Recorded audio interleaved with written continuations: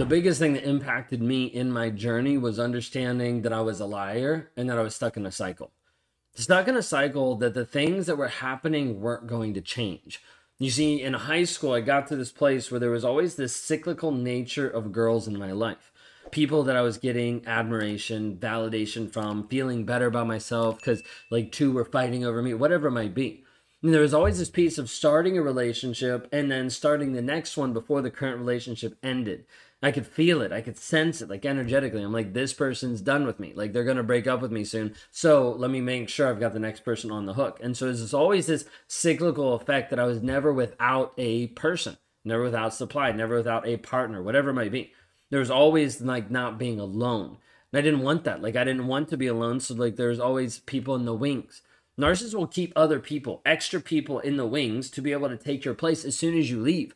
As soon as it gets too bad and you walk away, they've already prepped under the person saying how awful the relationship is, how abusive you are. And so as soon as you walk away, another person walks in right then and there. When you need mealtime inspiration, it's worth shopping Kroger, where you'll find over 30,000 mouth-watering choices that excite your inner foodie. And no matter what tasty choice you make, you'll enjoy our everyday low prices, plus extra ways to save, like digital coupons worth over $600 each week. You can also save up to $1 off per gallon at the pump with fuel points. More savings and more inspiring flavors make shopping Kroger worth it every time. Kroger, fresh for everyone. Fuel restrictions apply.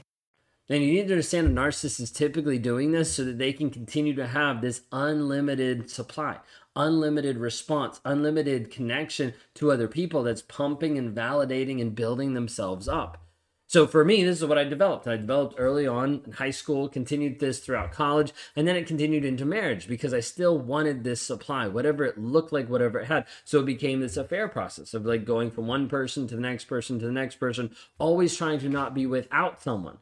And what it was me actually just deciding, hey, I'm not going to show up as an honest person. So let me lie, let me cheat, let me hide, instead of just saying, hey, this is what I'm struggling with.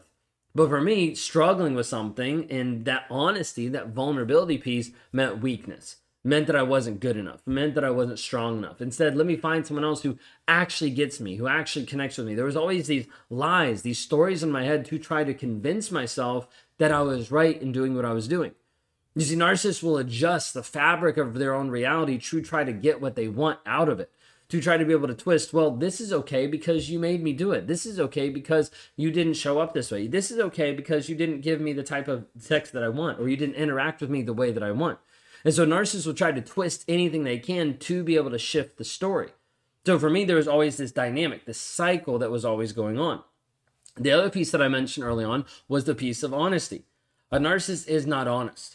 Is not honest to you, coworkers, boss, anybody. Narcissist just lies, right? And you've seen this. You've seen this in the smallest lie. You've seen this in the biggest lie. You've seen it from the cheating to did he actually eat lunch or not? Like, you've seen it in so many different ways. And it's a point where even if he sees at times that he lies, he doesn't even know why he lies because it's so much habitual habit that's in his life. It just happens. And so it's lie after lie after lie. So I got to a place where I finally realized that I was a liar. Now, I knew to a certain level that I was a liar to other people. That didn't actually affect me that much. I didn't actually care because I didn't really care about other people. I wasn't changing for other people. There wasn't this piece of like, oh, other people, I should change. Like, I didn't care. Okay. So there's this level of lies that I had to everybody else.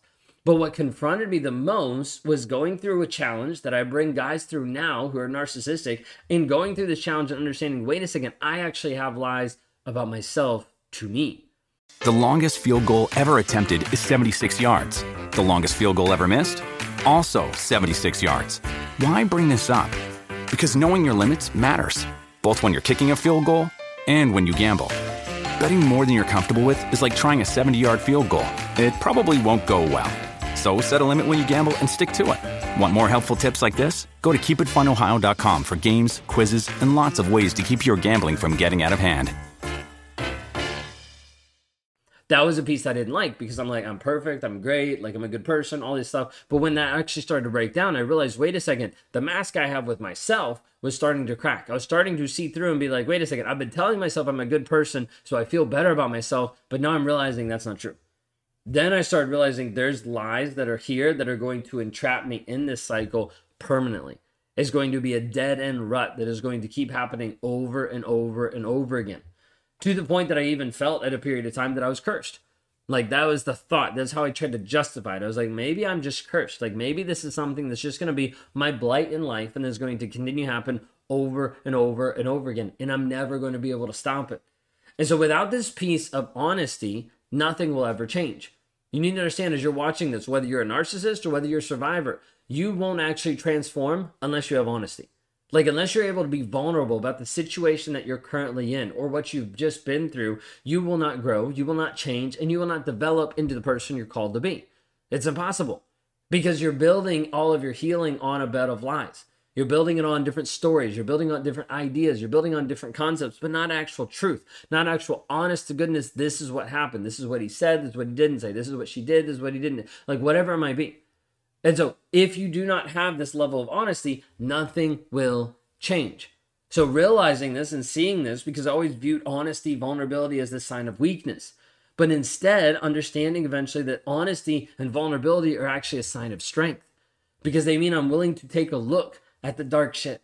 I'm willing to take a look at the stuff that it's inside that I don't like. I'm willing to step into the darkness and say, hey, I'm going to learn how to navigate this, how to fight with this, how to actually work through the problem so I can get to the place where I am transforming, where I'm being a different version of who I've ever been, because how I'm showing up is different. I'm not stuck in this cycle. I'm not going through a loop of going to person. I'm not stuck in this cycle where I'm consistently lying, where I'm showing up, where I'm saying lies after lie after lie to others, but then to myself. But instead, I'm able to stand up honest, in truth, because I can look at the facts of the situation. I can disconnect from my feelings and the emotions to look at what are just the straight, cold, hard facts. What does that actually mean? How do I feel about that? How do I engage with that? Now, what do I need to change about it?